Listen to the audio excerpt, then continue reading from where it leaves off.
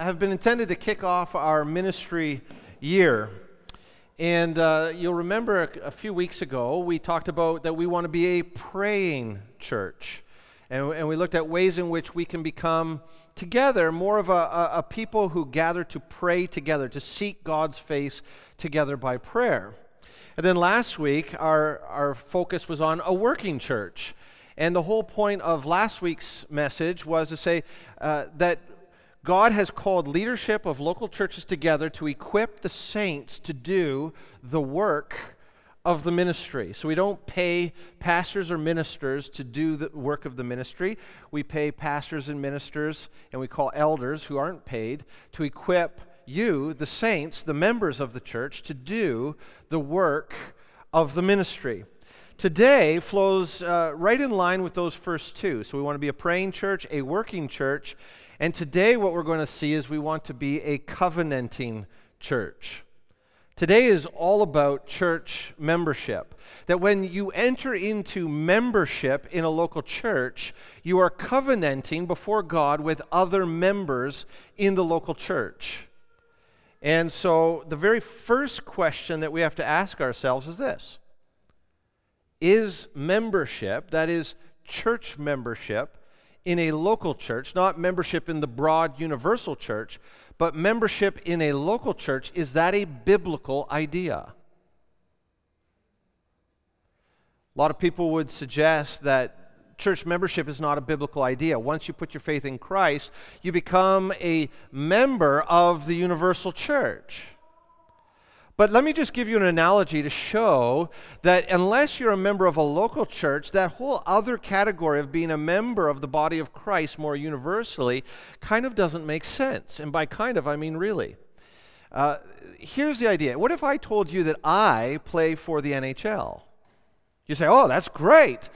We have a pastor at work that plays for the NHL. And then you might say, well, what team do you play for? What if I said, well, I actually don't play on a team. I play for Gary Bettman. You say, well, then you don't play in the NHL. Well, yes, I do. I play hockey at the leisure or for the glory of Gary Bettman. And every time I play hockey, I think about Gary Bettman, and I just say, you know, Gary, I bet you really are glad to have someone like me playing for the NHL. See, that's what it's like, actually, when Christians say, I'm a Christian, I'm a member in the universal body of Christ. Oh, that's great. What church do you go to? Well, I don't go to a church. I'm a Christian to the glory of Jesus Christ. I play for Jesus. I serve for Jesus. Well, there are times, short times hopefully, where you might be in transition, but overall, God expects, requires, and calls those who are in the body of Christ to find themselves, to manifest that belonging in a local church. Let me just show you. There's so many passages that we could go to. The word membership does not occur in the New Testament, but the idea of local church membership is impervious. It's everywhere in the New Testament. It is so assumed that they don't bother to spell it out in detail explicitly. But just listen for a moment at this verse, Acts 2:47. And this is flowing on the curriculum of the church. Acts 2:42 to 47 talks about what the local church ought to be doing. And that's how we've structured our ministries. We went over that last week. So I'll just do verse 42 and then skip down. They, that is the local church, the saints, devoted themselves to the apostles' teaching, the fellowship, the breaking of bread, and the prayers. You see, you cannot fall under specific teaching. You cannot fellowship, that is, bring your material resources together with a group of believers, sort of whimsically or ethereally. It has to have a local manifestation. Breaking bread, that is, to eat with particular Christians and to pray with particular Christians, that all happens in a local church. Now, going down to verse 47, it says, the Lord added to their number, day by day, those who are being saved. The idea of adding to someone's number is that you could keep track. How many are we? Well, we are this many members of the church.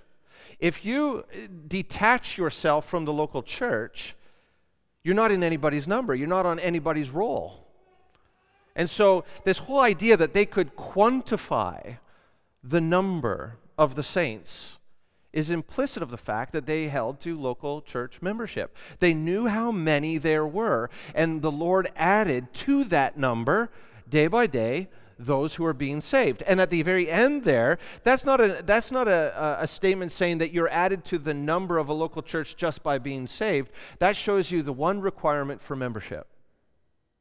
To be a member in a local church, you have to first be saved. Once you're saved, you should be added to some local church's number. So that's all the time I have to defend the idea of membership, but it's everywhere in the New Testament, everywhere. If membership then is a biblical idea, what does biblical membership look like? What are the expectations? What are the privileges? What are the benefits of being a member in a local church? Well, that's the focus for today's sermon. The elders have been talking about this for some time. We went to Grace Fellowship Church in Toronto, I don't know, about half a year ago now, maybe a little bit longer, and they really emphasized meaningful membership there. That's what they called it, meaningful membership. And that got us thinking, we want membership at South Shore not to just be something that we do or, yeah, it's probably good that we have a roll number, but we want people to enter into covenant with one another here under the headship of Christ as an expression of their salvation, and we want that membership not to be token, but to be meaningful. And so today's sermon, we're going to define what we believe meaningful membership looks like. So in meaningful membership, there's two sides to this. There's expectations. Membership is meaningful if there are certain expectations put on the membership, but there's also benefits that by saying, yes, I belong to this church. I want to be counted among the number of this local church. That comes with certain benefits as well. The way we're going to go about this, today's a little bit different sermon. As you know, normally we like to take one or maybe two passages and exegete through them, go through them line by line or thought by thought. Today we're going to be bouncing around a little bit because the basis for today's message is our membership covenant. And I've sent that out to you for several weeks now. You can find it online on our website. And so we have a reworded membership covenant. We're going to be asking every one of our current members and moving forward, anyone who wants to become a member to sign and affirm by signing this membership covenant. So it's important that you hear what it is and what it means. I'm going to be going to a lot of scriptures today, but I won't have time to linger in any one. So you can choose. Either you want to just listen. All of the scriptures I'm going to go to are in the membership covenant. So you could just choose to listen, or if you want to try and keep up and find where I am, that's fine too. But if you find you're falling behind, I don't want you to miss the content of what's being said because you're trying to find your place. So you decide if you want to try and thumb through the Bible with me, or just listen and you can go back and visit these passages later. Let's pray as we invite God to help us to understand His vision for what membership looks like in the local church. Let's pray. God, we thank you that you have saved us by the blood of Jesus Christ. And now, as members of His body, we want to find ourselves in a local church. I thank you that we have such a high percentage of members here. And today, for most of us, we will be reaffirming that which we've already committed to. Lord, I pray that you would continue to add to our number those who are being saved. Day by day and week by week, please add to our number, and may we be a powerful, loving, gracious witness of the gospel in the spheres of influence that you have placed us. I pray that you would glorify yourself, help us to understand membership in your church. I pray these things in the name of Jesus Christ. Amen. So we are going to be going through the membership covenant line by line. We have 10 articles in our membership covenant. Let's get started with number 1. And these are in no particular order. 1 is not more important than 10, and we didn't save the best for last. These are all equally valuable. There are 10 important aspects to meaningful membership. If you're a member here, this is what we're asking for you to confirm. Number 1, I covenant to prioritize my own spiritual growth by regularly reading the Bible and by praying. These are just sort of the basics of Christian life. One of the greatest tragedies of a Christian life would be that after you're saved, a year later, 5 years later, a decade after, or a lifetime, maybe it's 4 or 5 decades, you've changed little over the course of those decades or those years. And so when you enter into covenant here, we can't do all of your praying for you. We can't do all of your Bible reading for you. We want to come alongside every member and try and help you to understand what the Word says. We want to try and spur one another along to love and good works and prayer and so on and so forth. But ultimately, and we can't police this, we're not going to police this, this is between you and God.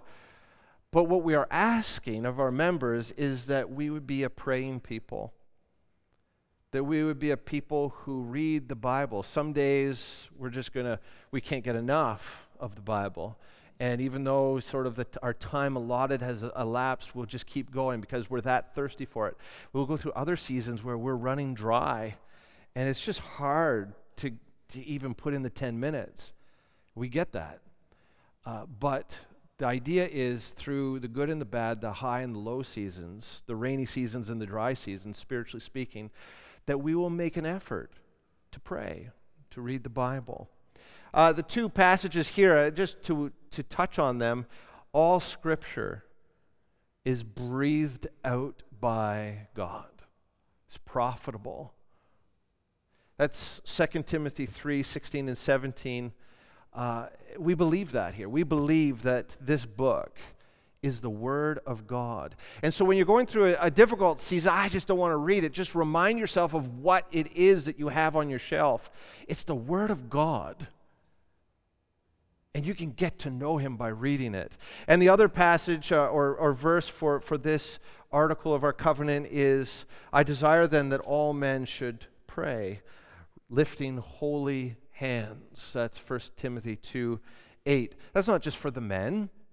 The direct context is for the men, but the desire of God for His church is that we would lift up our hands. And the idea is what else can you do with your hands? In the context of 1 Timothy 2, it's the men were fighting, probably maybe with their hands, but it's definitely with their mouths. He said, rather than fighting, turn your fists into open hands to God and pray. Pray for one another. Pray for the church. Pray for your families. Pray for your city. Pray in all circumstances. Since we have 10, we're going to move on. That's a whole sermon, right? We could talk about prayer and Bible study forever. I want to highlight one word before we go to Article 2, is the word regularly. I covenant to prioritize my own spiritual growth by regularly reading the Bible and praying. Well, how often is regularly? Regularly. It's vague. It's intentionally vague. We're not saying every day necessarily. We're not saying every week necessarily, although I might make the argument that if you're not touching in with the Word of God at least once a week, that's probably not regular. But we don't want this to become legalistic. We don't want it to be check the box. I prayed, I read my Bible. We want it to be a joy. We want you as members to be drawn into this by God's Spirit, so it's intentionally vague. No check boxes, no legalism. And as we go through this covenant, I hope you see, we do not want to be a legalistic church where we can put on the mask, we can check the boxes, we can say, are you doing this, that, and the other thing, but our hearts are far from God. And so the word regularly is intentionally vague. We want your heart to be in it. And if you're struggling, just confess that to another brother or sister in the church and say, could you pray for me? Could you help me? Could you spur me on because I'm struggling to read my Bible and to pray? Okay, article number 2. I covenant to work out my salvation by increasingly glorifying God by what I do and say. I shall seek to obey that which is clearly revealed in the Bible. There's a lot of really key words in there. So let's just go through it chunk by chunk. I covenant to work out my salvation. Once you're saved, it doesn't mean you're all of a sudden perfect. So we recognize that we're not looking for perfect people here. We're not looking for people to come to us and say, wow, you're pretty much as good as it gets. We want people who are rough around the edges. We want people with sharp elbows. We want people who stumble and make mistakes. But in addition to all those things, we want people who are working it out. Working out their salvation means taking one small step at a time. 2 steps forward, 1 step back. 3 steps forward, 2 steps back. 1 step forward, 2 steps back. So hopefully over the course of your life, if we could chart progression and regression spiritually, it's a up and down. Some seasons are down for a while, but then you're up, and you're up for a while, down. But hopefully the trajectory is from the moment you're saved, you're moving toward greater holiness, 1 degree of glory from another. So you're not perfect, and not every season is forward moving. But over the course of your life, you are going in that direction. So working it out by increasingly, that's a word that's really important. Not that you will glorify God by everything you do and say. You're going to say things you shouldn't say. You're going to do things that you shouldn't do. But it's that idea that increasingly, hopefully, we're being changed. We're glorifying God day by day a little bit more clearly. And so I shall seek to obey. We're not asking for perfect obedience, as I said, that which is clearly revealed in the Bible. We're going to see in Article 3, we're going to balance this. The Bible is really clear about some things, but not always clear about everything. And we want to be a church that only seeks to bind our conscience and the consciences of others by what is clearly revealed in the Bible. So let me give you a really easy example. Don't murder anyone. I can bind your conscience on that. Don't kill somebody. I can't bind your conscience on whether or not you should subscribe to Netflix. They're just 2 totally different things. The Bible's clear on one and not clear on the other. I might be able to say there are certain things that the Bible's pretty clear you ought not to be watching, but even there's room for conviction, maturity, growth. So we want to seek to obey that which is clearly revealed in the Bible. Bind our consciences by what is clearly revealed, and seek to help weak brothers and sisters to bind their own consciences according to what is clearly revealed. And we see here, the verse for this is Philippians 2, 12 and 13. Little context for this is Philippians 2, 1 to 12 just talks about don't think about yourself all of the time. Remember what Jesus was like. Be like him, who, though he was in the form of God, did not consider equality with God as something to be held on to or grasped, but he took the form of a servant. He emptied himself. He humbled himself, and he was obedient, even to the point of death on a cross.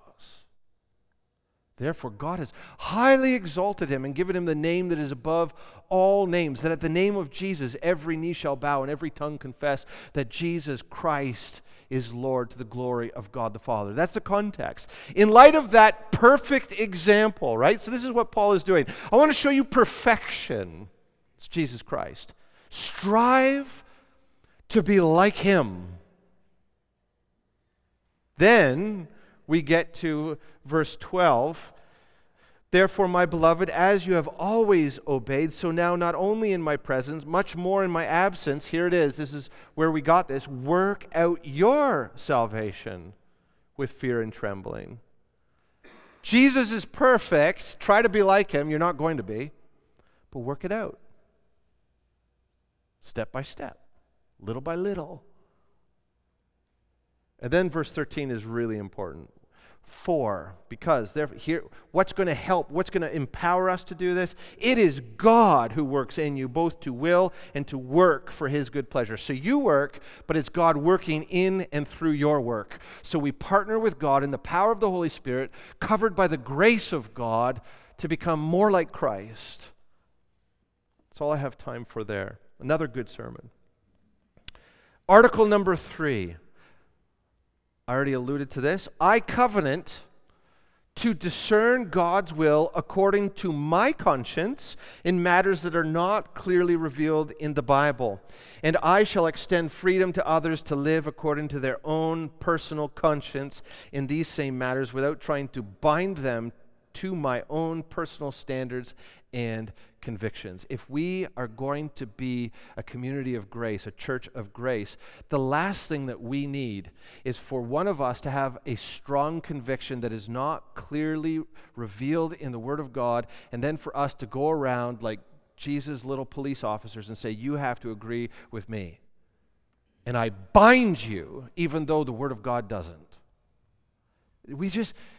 We will give freedom to the individual conscience of our members, except where that freedom would result in something that's clearly revealed in the Scriptures. So if your freedom says, well, I can sin that grace may abound, well, no, because the Bible is clear. But apart from that, freedom in the gray areas of Scripture to say, this is where I believe the Lord is leading me. But if you take a personal conviction and try and enforce that personal conviction, and that personal conviction is not clearly revealed in the Word of God, then the elders will come alongside you graciously and remind you that we are not to bind others to our own personal convictions. And this is right out of Romans chapter 14. And the whole chapter, go and read it. I'm going to read you just verse 1.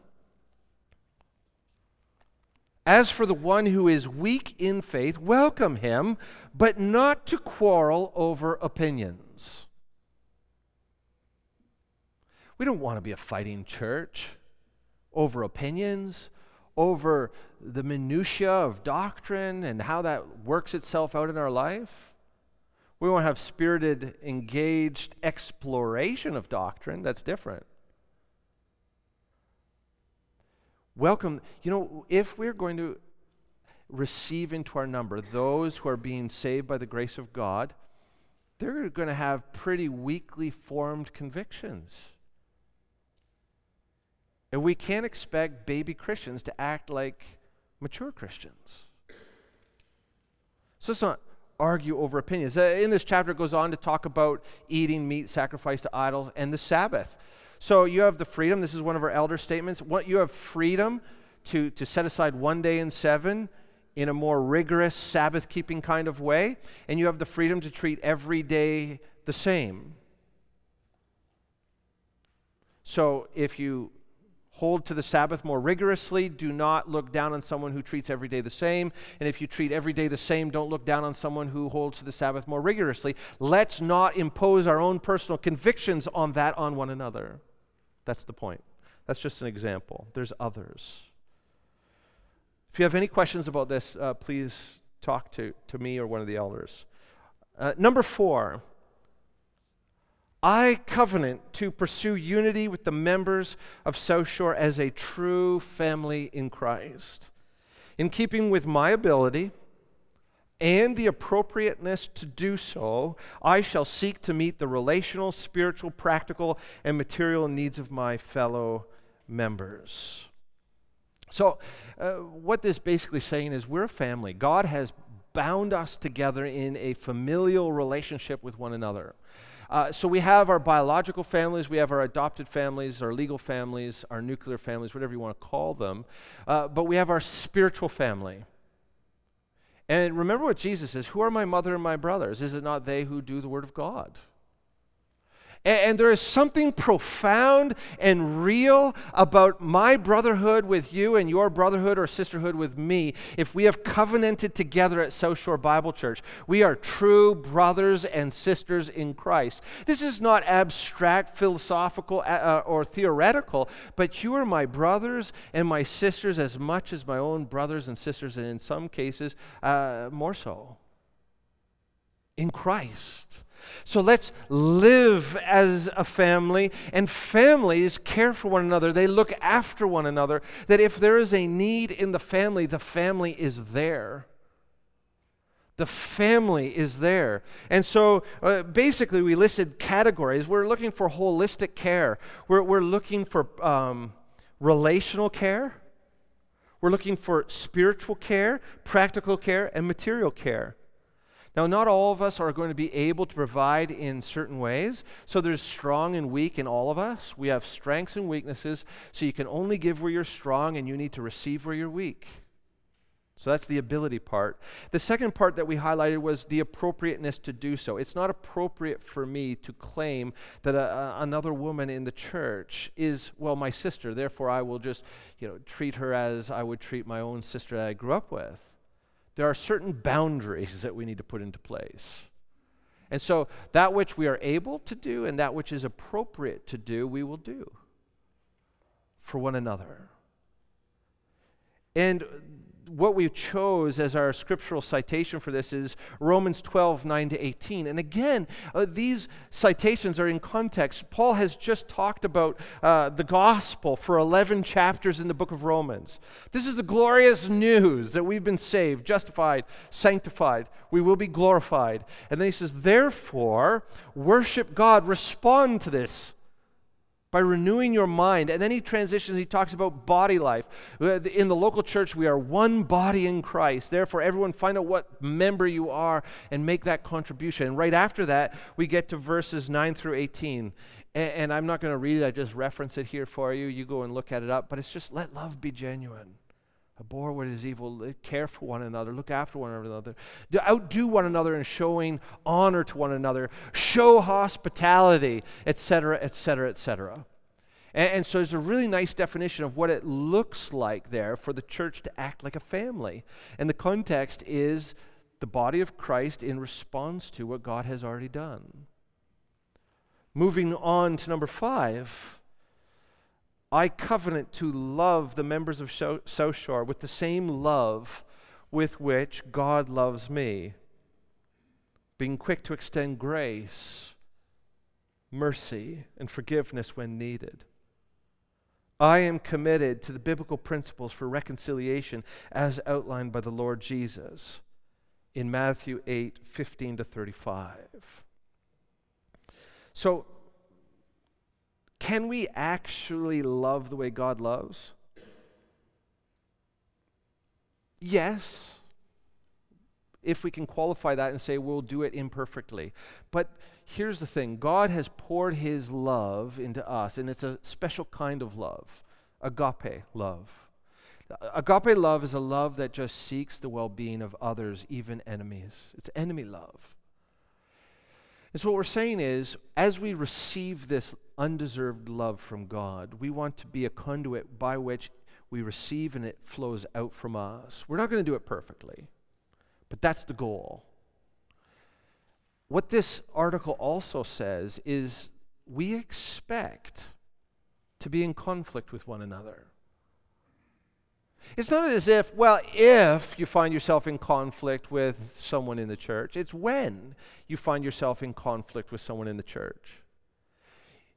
If you are not ever in conflict with anyone in the church, it means you're not engaged enough in the church. You need to give more to the church if you're never in conflict, because you're just not that lovable. This is a kind of a joke, but it's true, right? None of us are. If you're not in conflict, you're just not in relationship. Show me a marriage where there's no conflict. That only happens when the man is off at war, because his conflict is with foreign powers. But with intimacy comes conflict. So what we're asking of our members here is not that you will avoid conflict. We're not looking for ostriches who hide their head in the sand. We're looking for people who say, well, I'm in conflict. I expected to be in conflict eventually.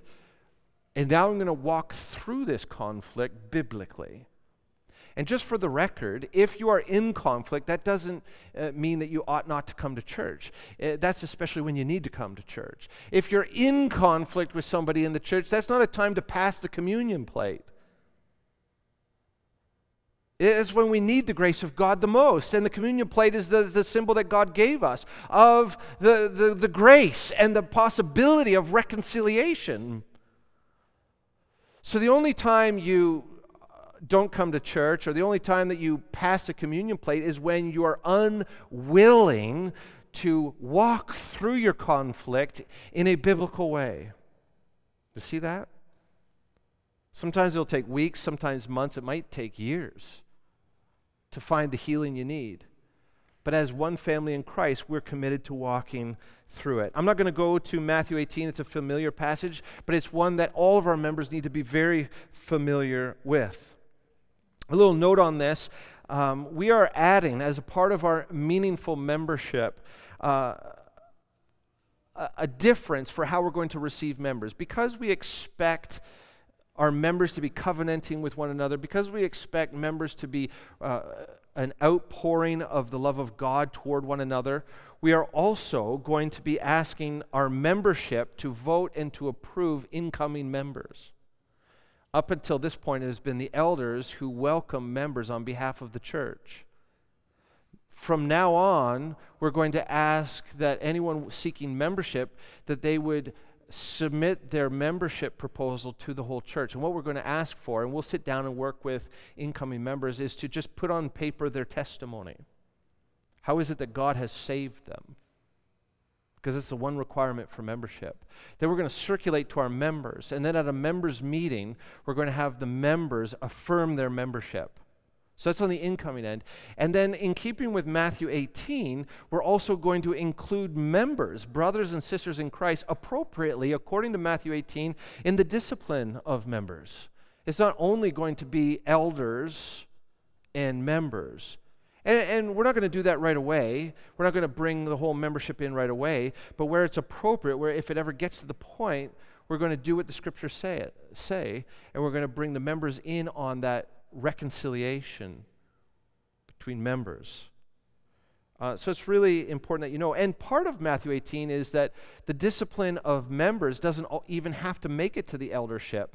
If you're in conflict with someone in the church, it is incumbent on you to go to that person with Matthew 18 and try to resolve your conflict without it ever having to go beyond the two of you or the three of you, how many ever it is. And just so I'm clear, what I am not saying is that every time that there is church discipline, that every member in the church will know about it. Matthew 18, the purpose of it is to keep the circle of people who are aware of what's going on as small as possible. So we'll always seek to keep the circle of involved people in church discipline as small as possible. But if there's resistance and we need to expand the circle for the sake of reconciliation, we will. Because we love the members of this church. Number 6, I covenant to be a contributing member of the church. And we've broken this down into 4 parts. The first part is this: attending worship services and discipleship opportunities regularly. You may not realize this, but there is a ministry of presence. That is, just by coming to church on a Sunday morning, you are ministering to the body. When there is a significant portion of the church absent on a Sunday morning, it is felt by everyone who is here. It is harder to worship when there are fewer of us in the room. It sucks the momentum out of the church. So what we're asking is that we prioritize when the elders have called the membership together for whatever reason, to worship or to be discipled. Our hope and our expectations is that members will make it a priority to participate in the life of the church. And we see this in Hebrews chapter 10, verses 23 to 25. Let us hold fast to the confession of our hope without wavering, for he who promised is faithful. And let us consider how to stir up one another to love and good works. It's really hard to stir up one another toward love and good works if we're not together. And just being together does stir us up toward love and good works. That we would not neglect to meet together, as is the habit of some, but encouraging one another, and all the more as you see the day drawing near. So make participation and attendance a goal. Go onto our membership calendar on the website. We have everything planned between now and June. Now, dates may change, but that online calendar will always be current. And then sync your family calendar with the church calendar and make every effort to come to those events. Number 2, I covenant to be a contributing member of the church by attending membership meetings. In Acts 6:2, the apostles called the membership together so they could talk about the fact that there were certain members being neglected in the daily distribution of food. Could you imagine if people say, well, I don't feel like going to that meeting of the membership? But they all gathered together, and the elders presented the situation. The church prayed about it. They brought forward a solution, and the church affirmed it. So we have 4 dates that we want to put on your calendar. Rather than meeting once a year for the business of membership, we're going to meet 4 times a year, quarterly meetings. October 17th, January 9th, April 10th, and June 5th. Those are Wednesday nights at 7 o'clock here at the church building. Please come. Third part of this 6th article, I covenant to be a contributing member of the church by giving generously. We'll read for you 2 Corinthians 9. Because what does it mean to give generously? 2 Corinthians 9, verse 6 and 7. The point is this, says Paul. Whoever sows sparingly will also reap sparingly, and whoever sows bountifully will also reap bountifully. Each one must give as he has decided in his heart, not reluctantly or under compulsion, for God loves a cheerful giver. We've made it open knowledge to the members of this church that we're in financial strain right now. Now, last week's giving, if you look in your bulletin, was significant, which has relieved the short-term strain. But 1 week of giving won't do it. It has to be a pattern of giving that pays for and finances the work of the ministry at this church. And so the expectation of members is that you would give generously. We are not putting a number on that, okay? In the Old Covenant, the number was 10% of your take-home income. That's an Old Covenant number.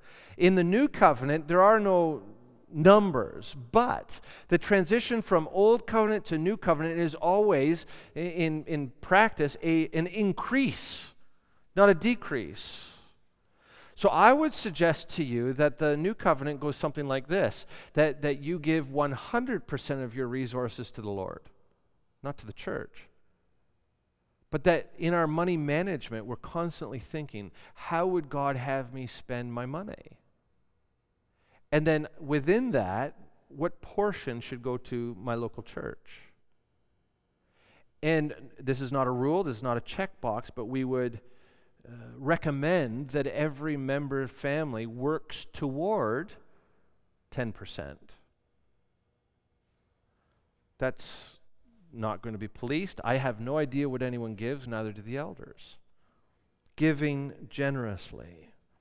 When we pass a budget, and we're going to make this point over and over again as we come up to the 2019 budget, we do not want the budget to be the elders' budget. We want the budget to be the members' budget. So we're going to bring the budget. The elders with the treasurer are going to put together a budget, a draft. We're going to bring it to the members at our January 9th meeting. And we're going to say, this is what we propose. And if you don't like it, then you send it back to the elders. Because when the budget is passed, what the membership is saying is we will pay for this budget. So there's a practical link between passing the budget and our commitment as members. Fourth part of this 6th article, I covenant to be a contributing member of the church by serving in South Shore ministries that match my giftedness and desire. We talked about this last week, so insert last week's sermon. That God has given elders to this church to equip the saints to do the work of the ministry. We want 100% of our members serving in some capacity. Our preference is that everyone who is serving in any capacity is a member. So if you're serving in a ministry and you're not a member, our preference is that you would become a member. We're not going to enforce that rigorously. However, there are certain positions that will absolutely require membership before you're able to serve in them. And there's 4. Number 1, to be an elder. Number 2, to be a ministry steward. Number 3, to lead worship. And number 4, to be a part of any of our teaching ministries. Those, you require membership. We would prefer that you're a member if you're serving in any capacity. You must be a member to serve in those positions. Moving on to Article 7. I covenant to increasingly live out my biblical role in the family by seeking to understand and to exercise God's vision for me as a husband, wife, father, mother, son, or daughter. Likewise, I shall increasingly live out my biblical role in the workplace by seeking to understand and to exercise God's vision for me as an employer or employee. So we have gone through biblical manhood and womanhood. We'll go through that again and again. It's really important. What's God's vision for manhood? What's God's vision for womanhood? What does God call husbands and fathers to be and to do? What does God call wives and mothers to be and to do? What is God's call in the life of a child? What are the responsibilities of even adult children as they honor their parents, as they get older? In the workplace, what are the biblical expectations of employers? We have several employers in our church. And what are the biblical expectations of employees? And we're going to hold one another to these expectations. So I'm not going to read it for sake of time, but Colossians 3:18-24 does a great job of summarizing that. Those biblical relationships. Article number 8. I covenant to submit to the South Shore elders, for they are keeping watch over my soul as those who will have to give an account to Christ. I shall endeavor to make this oversight a joy for them. This is a hard one in our culture. The word submit is icky. Just submit. Don't want to submit to anyone. Especially don't want to come into voluntary membership at a local church and have to submit to my elders. But I just want to note for you and point out that we are citing Hebrews 13:17.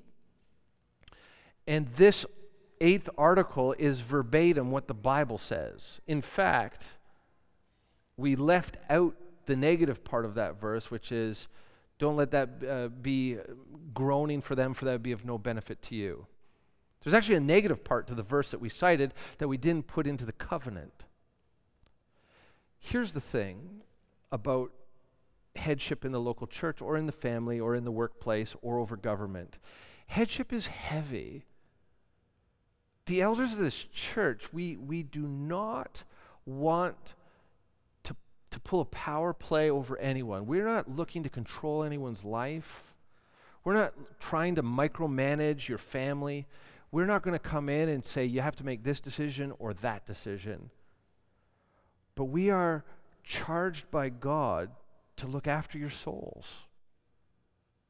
Let me just translate that for you. What that means is it is up to us to make sure you make it to the eternal promised land.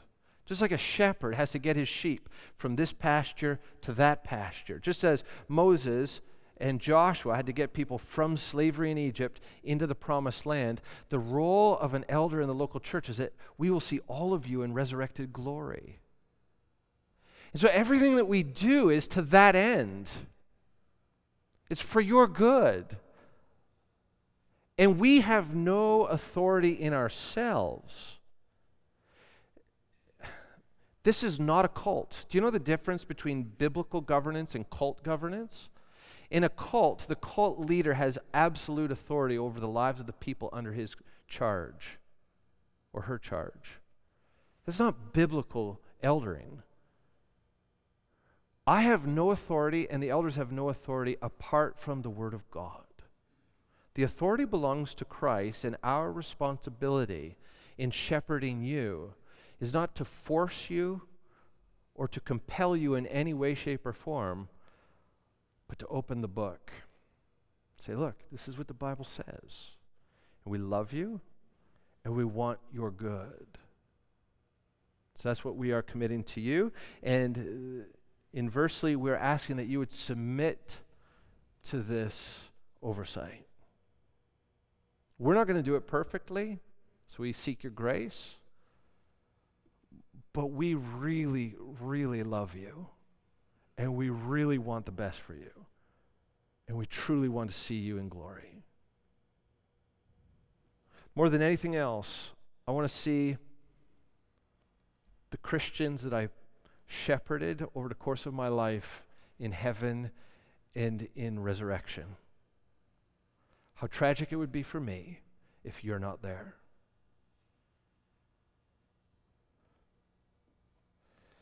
Moving on to number 9. I covenant to submit to the governing authorities of Barrie, Simcoe County, Ontario, and Canada because they are the Lord's servants in civil society, even if they do not know Christ. I shall make every effort to be a productive and contributing citizen. This is really important to us at South Shore because it's becoming increasingly difficult to be a Canadian if you're a Christian. So we want our Christians, that is the members of this local church who call themselves by the name of Christ, to be good citizens, to submit to the governing authorities over us, even when they're not acting the way we want them to act. Because that's what the Bible says, and Romans 13 is all about that, is submit to the governing authorities, for they are God's servants on your behalf to do you good. And they're not always going to be good. They're not always going to do it perfect. But in the context of the New Testament, I mean, we are still in just such a good position compared to the first early church. But as it becomes more difficult to submit to our governing authorities, we're still going to ask that we submit to our governing authorities, which means we want to show respect to whom respect is due, or as it says, show honor to whom honor is due. Render taxes unto Caesar and honor unto Caesar. Respect our prime minister, our premier, and our mayor, even when they do things that seem counter-gospel. Doesn't mean we have to agree with them, and there are ways that we can leverage our democracy to work for the gospel, to disagree even with our civil servants in a submissive way. And so that's really important. And I would ask that if you hear a fellow member in this church saying something that lacks honor toward a governing authority, to just remind them, remember, God is sovereign over all. Now we come to number 10. I covenant to be ready to share the hope I have in Christ with anyone who asks and to prayerfully seek opportunities to do so. This is right out of 1 Peter 3:15. In your hearts, honor Christ the Lord as holy. So it starts here. Before you go out there and share the gospel, make sure you've set apart Christ in your own heart. Always being prepared to make a defense to anyone who asks you for a reason for the hope that is in you, yet do it with gentleness and respect. We want to be bold for the gospel. We want to go out there and say, hey, we've got a good God, and yet He is also a God of judgment and wrath, and if you don't come to Christ, there is a final judgment coming. So in culturally sensitive ways, as every occasion gives merit, we want that message to go out, and then we want the opportunity for reconciliation through Jesus Christ. But we want our members to go out there with gentleness and respect. The gospel is offensive to a perishing world. But if we give offense, may it be that it is the gospel that is offending and not our witness. We do not want to be offensive Christians, even if someone is offended with God and His gospel. So we go out there to love the world, not to judge the world or to condemn the world. We go out there to share a message of hope and reconciliation and forgiveness and joy and promise and resurrection and eternal life. That's our job. And as we share that, we have to tell them the truth, that apart from Christ, the world is perishing. But we do not go out there to condemn the world. The Holy Spirit will work in the hearts of those to whom we speak to reveal to them both their sin and their righteousness, or the lack thereof. And we go out in the power and the grace of Jesus Christ. So let us be his ambassadors in a lost and dying world. This is our membership covenant. This is what we believe makes membership meaningful. If you're a member of this church, I ask that you would prayerfully go through each of these articles again, open the scriptures. If you have any questions, talk to one of the elders. And then we want everyone to sign a copy. We'll have copies next week for you.